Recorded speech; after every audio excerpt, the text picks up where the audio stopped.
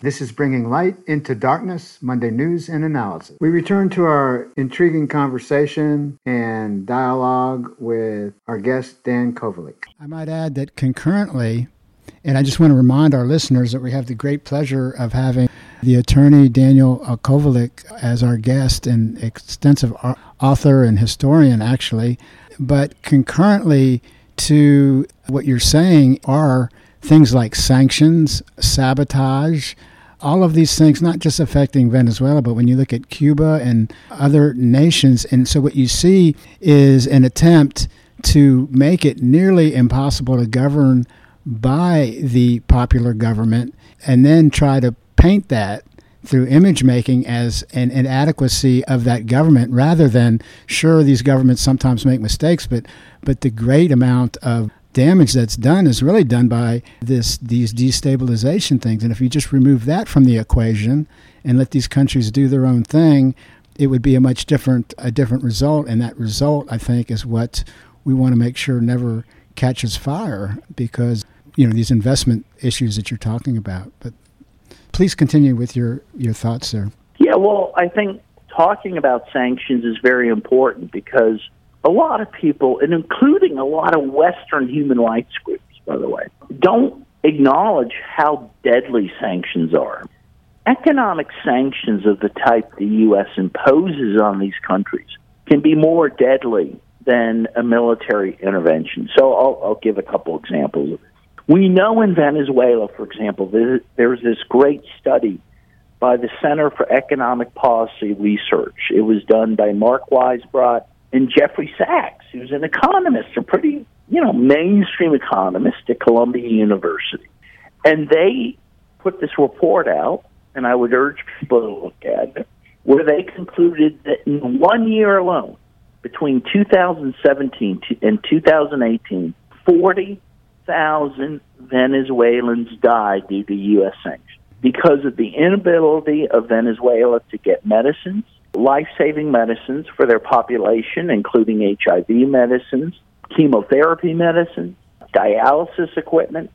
So again, in 1 year alone, 40,000 Venezuelans died. And they predicted in the next year, 2019, even more would die, and even more so now.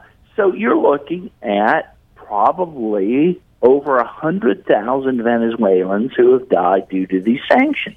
And these are the same types of sanctions the U.S. is leveling against Iran and North Korea and now Nicaragua, and they're killing people. And the whole point of the sanctions is to coerce the population to rise up against their government. Mm-hmm. So, in fact, what this amounts to is a form of terrorism, right? Because the internationally accepted definition of terrorism is inflicting suffering, right, and death on a civilian population for political gain. And that's exactly what these sanctions are meant to be.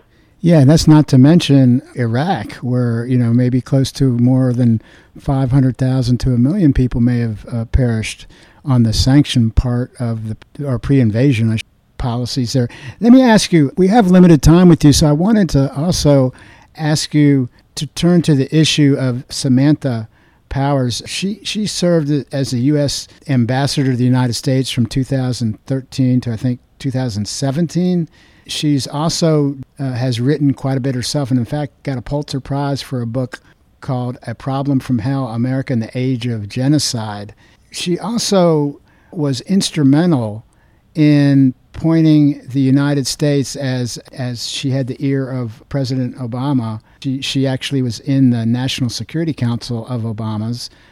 Within the Obama administration, she advocated for military intervention in Libya, and also her failure to, of course, it wasn't just her, right? I mean, I remember Susan Rice, another person being considered by President-elect Biden, and, of course, Hillary Clinton. They were also essentially very pro-invasion of Libya. But can you speak a little bit to Samantha Powers, but also the issues of the Libyan invasion and also Yemen, which is a conflict that began under the administration of President Obama in 2015 and was accelerated under President Trump. But it has to do with us allying ourselves with the greatest human rights violator in the world, namely Saudi Arabia and other Gulf monarchies. Can you tell us a little bit about Samantha Power and why, from a no unjust war kind of proposition, we have something to fear based on her past? Yeah, she is a very fascinating figure, and I think she's very emblematic of the lie of what is now known as humanitarian intervention. And that is this notion that countries, particularly the West, and that's who embraces this, particularly the U.S. and Great Britain, France, Italy, Canada, embrace this notion that countries, meaning themselves, have the right to intervene in other nations to protect human rights, which all sounds great, right? But the truth is, these so-called humanitarian interventions never, ever advance human rights. In fact, they undermine them. So let's talk a little bit about that. A very important humanitarian intervention was the Libya intervention in 2011, which Samantha Power, as you mentioned, and Susan Rice and Hillary Clinton were very important in getting Obama to support. And what their position was, both to him and publicly, was we need to intervene in Libya to protect human rights. And there are essentially three arguments they made that prevailed. One was we have to protect Benghazi from genocide because there were forces in Benghazi, which turned out to be these jihadist groups, that were rising up against the government. And Muammar Gaddafi, the leader of Libya at the time, says, we're going to go house to house and root these people out. And the three people I mentioned said, that sounds like genocide, so we need to go in and protect Benghazi. When, in fact, again, there's no evidence Gaddafi was going to carry out a genocide. In fact, he invited the UN to go to Benghazi and see that, in fact, there was no evidence that some massacre was going to happen. But the U.S. did not wait. NATO did not wait until the UN issued a report about Benghazi to start bombing that country. The other argument that was made, which was just ludicrous, was that Gaddafi was giving Viagra to his troops to carry out mass rape. Well, some human rights groups like Amnesty International pretty quickly said, look, there's no evidence of this. This is, not factually accurate. But the media here in the U.S. bought it, and so that was a basis for people supporting the invasion of Libya. The third lie was the most nefarious one. So the other lie that people like Samantha Power put forth was Gaddafi is using black mercenaries to attack his own people. You might remember this. Right. So first of all, again, Amnesty International initially embraced this lie and said, yeah, he's doing that. But then later, after the bombs start falling from NATO, says, no, you know what? There's no black mercenaries there. They're black people. Some are guest workers working there, right? And others have lived there for years, many years, and in fact, they lived there due to the history of slavery in northern Africa. But this lie is critical not only in justifying the NATO bombing of Libya, but even worse, what happens is that jihadists that the U.S. supports to overthrow Gaddafi target black Libyans as they begin to take power. Yeah, they were hanging them and those types of hideous acts. I remember. Yeah, depopulate entire black towns in Libya. Yep. Arrest black Libyans. Murder black Libyans. And now, to this day, as we speak, you and I, there are black Libyans, not just black Libyans, but black people from other parts of Africa being sold as slaves in public markets in Libya. Yeah, that's documented by CNN and major groups of that sort. I think this is really important. You mentioned the terrorist groups, and the main one in that part of the world was the LIFG. In fact, there was a West Point study based on captured documents. Somehow we got hold of Al-Qaeda type files, and they found that the greatest Al-Qaeda concentration per 100,000 were in Libya, 2 towns, Darnay, and I forget the other one, but right up there in that northeastern sector you're talking about. I mean, it was exactly as you have indicated, that this was where the hotbed, and they could not stand Gaddafi, and Gaddafi had been trying to eliminate them as well. The other thing is, I think, for me, what made the whole thing not credible was that at that time in 2011, if you go back and look, Libya had the highest human development index in the continent of Africa, the whole continent. So if we're so interested, Samantha Powers, in humanitarian interventions, it seems like we should have intervened in the other 53 countries first, because they were the ones, based on this really important indice, that lived in inferior living conditions than the majority population in Libya. Yeah, no, it's absolutely true. And by the way, post-invasion, Libya now has the worst economic prosperity of any country in Africa. We took the most prosperous country in Africa and turned it into the least prosperous country. I mean, it's incredible. Kind of what we did to Iraq, right? I mean, wasn't Iraq one of the most advanced countries in that part of the world? Oh, yeah, absolutely. And frankly, Afghanistan was pretty advanced when the U.S. started intervening in 1979. And again, I think Samantha Power just represents this huge lie that somehow the U.S. is going around liberating people, liberating women, spreading democracy, when in fact it's just the opposite, right? And so, I guess let's get to Yemen then, while we still have time, because this is important too. So in 2015, the Obama administration begins selling billions of dollars of military hardware to Saudi Arabia, including, by the way, cluster bomb, anti-personnel devices.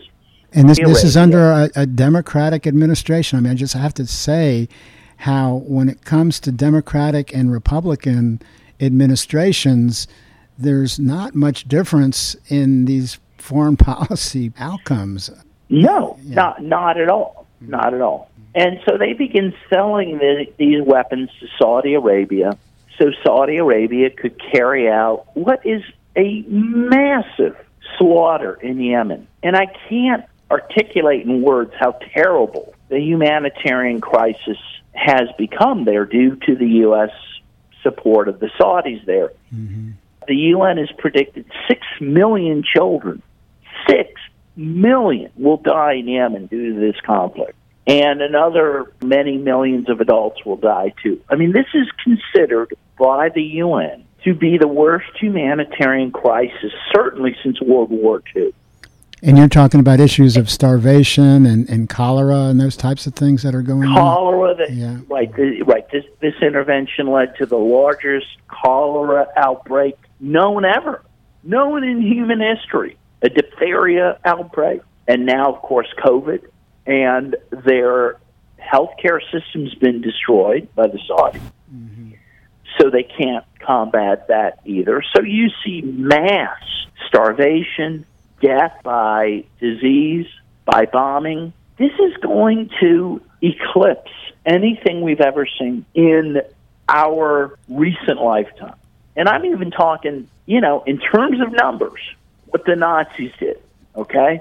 This is incredible. Obama was part of that, and Samantha Power was part of that, and Susan Rice, who's going to get a position in the Biden government, was part of that, and Hillary Clinton was part of that. This is a very profound thing to get your head around.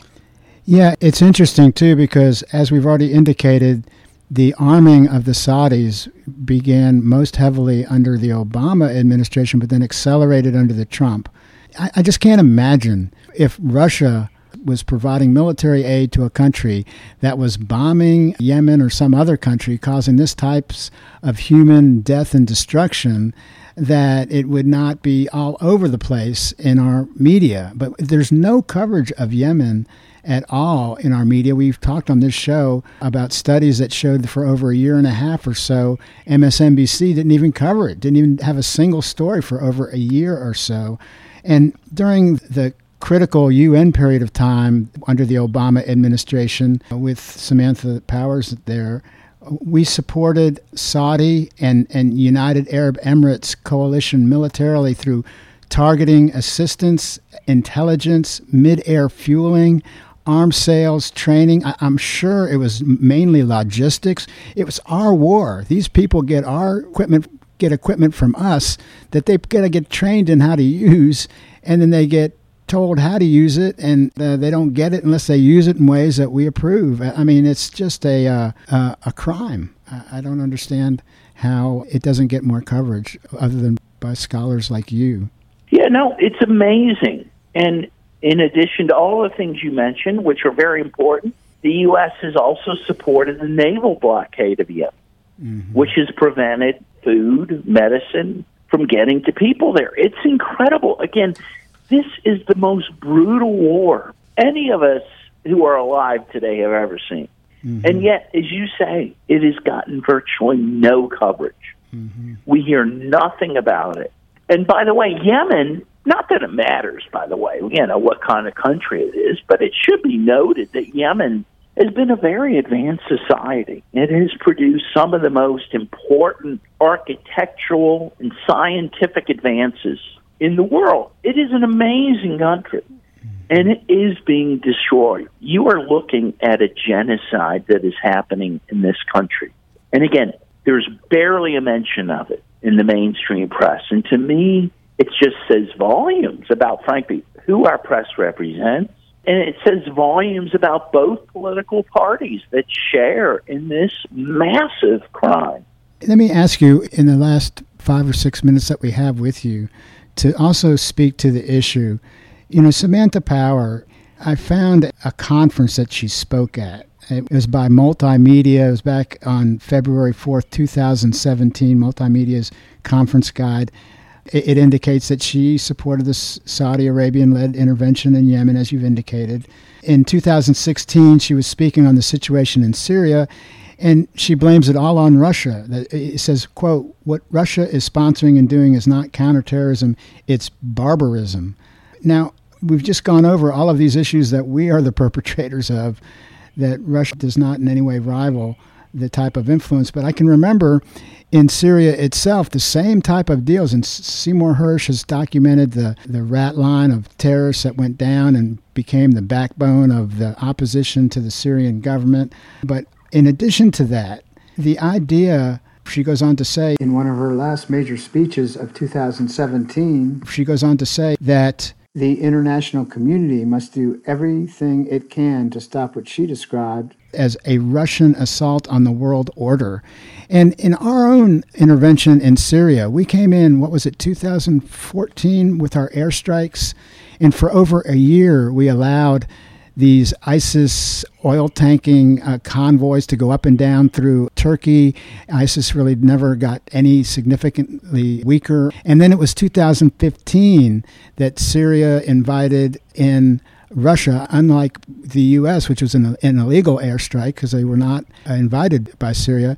The Russians came in, and within months, they were decimating and turning the tide against what's been proven to be this jihadist-led backbone opposition in Syria. But here you have Samantha Power, again with this image-making that somehow Russia is sponsoring and doing is not counterterrorism, it is barbarism, without presenting any evidence of that, and goes on to describe Russia as an assault on the world order. And at the end of the day, it just seems like this humanitarian intervention is really a corporate intervention, multinational corporate intervention, that we will intervene in countries that don't allow the type of investment returns that you were alluding to at the beginning of your analysis. And that's what it kind of ties all this together. But what do you think about of Samantha Power's remarks and the possibility of her coming back into such a powerful position as the head of the USAID? Do you really think that's going to happen? Well, it looks like it very well may happen, and it does frighten me. I mean, what she is saying is not true, and frankly, it ignores a lot of history. You mentioned Seymour Hersh, who, for our listeners, we may have to remind for a few of them who he is. This is a Pulitzer Prize-winning journalist. He helped uncover the My Lai massacre in Vietnam, Abu Ghraib, right, in Iraq. He's one of America's great journalists. And by the way, he can't even get published anymore in the United States, which says a lot about the U.S. media. Very good. But while he still could write in the U.S., back in 2007, he published an article in the New Yorker called The Redirection, and I urge you to go find it. Back in 2007, even then he was saying that the U.S. was supporting Al-Qaeda-like jihadists in Syria to destabilize the government. Okay, so the U.S. has now been intervening there for probably about 15 years or so to destabilize the government. And this has meant supporting brutal right-wing jihadist groups that behead people, that go in and take over towns, and again, abuse people, abuse women.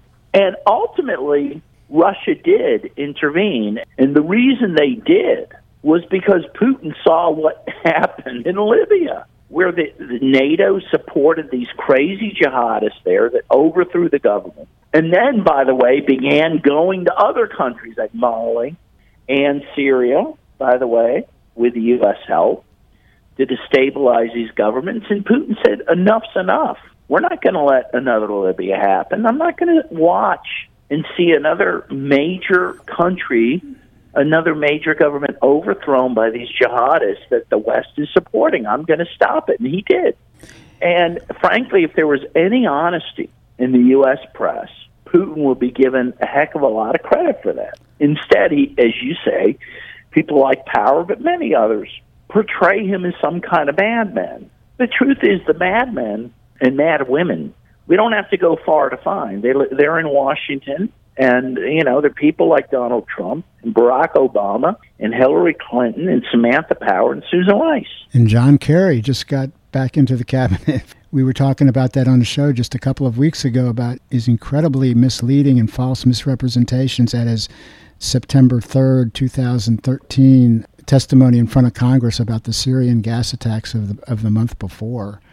Let me just remind listeners that we have been visiting with the esteemed attorney and author, Daniel Kovalik, and I think I do want to just reiterate that with the Russian deal, I appreciate that there may have been Russian involvement in Syria before 2015, maybe 2013, but I think it's important that Putin doesn't just decide to intervene.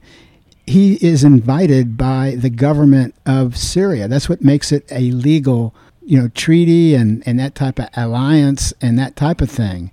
Whereas our involvement was never of that. It was extra legal or illegal since we were not invited. But the real airstrikes that I was referring to or pounding of these sites started occurring in 2015. I think it's remarkable the effect that they had compared to the U.S. quote-unquote air attacks. And that just tells me we weren't interested in the same goal.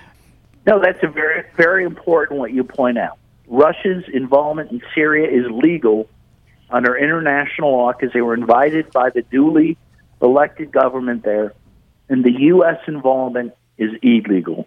Very good. If our airstrikes were really intended to eliminate ISIS and al-Qaeda parties in Syria, they would have. We have the most powerful military in the world. But they did not, because to do so would have eliminated the vast proportion of military might fighting against the Assad government, namely the al-Qaeda-like jihadists. That is why it was not until 2015, after Russia air interventions began, that ISIS was significantly rolled back. Well, listen, let me ask you before we let you go, if people are interested in accessing your work and your book and potentially articles that get published about your work or that you write, what would be the best way to follow you and your work for our listeners? Yeah, well, thank you. You can go to Twitter. I'm at Daniel M. Kovalik, Kovalik on Twitter. You can go to skyhorsepublishing.com. That's my publisher, and find all my books. You can go to Counterpunch and RT News and Huffington Post as well, where I have articles there. Very good. Well, listen, it has been a great pleasure and honor to have you on the show. I know you are very busy with your school work as well as your writing work. So thank you for joining us. We would love to stay in contact and have you back on in the future. So thank you for bringing light into darkness. Thank you. It was a real pleasure. All right. Thank you, friend. Please stay tuned for our overnight broadcasting, which comes up next. You'll have to switch on over to our internet at koop.org. So join Tim for Nobody's Happy Hour. We take you out as we do every night with Land of Naivety.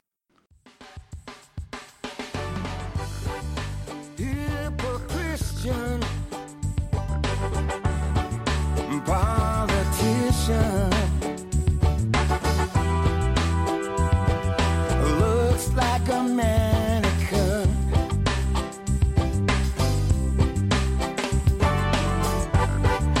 Kickbacks are his cause. He breaks all his own laws.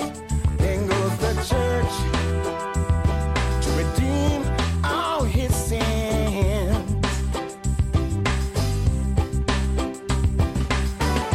He must be from, they must be from, we must be from the land of naivety.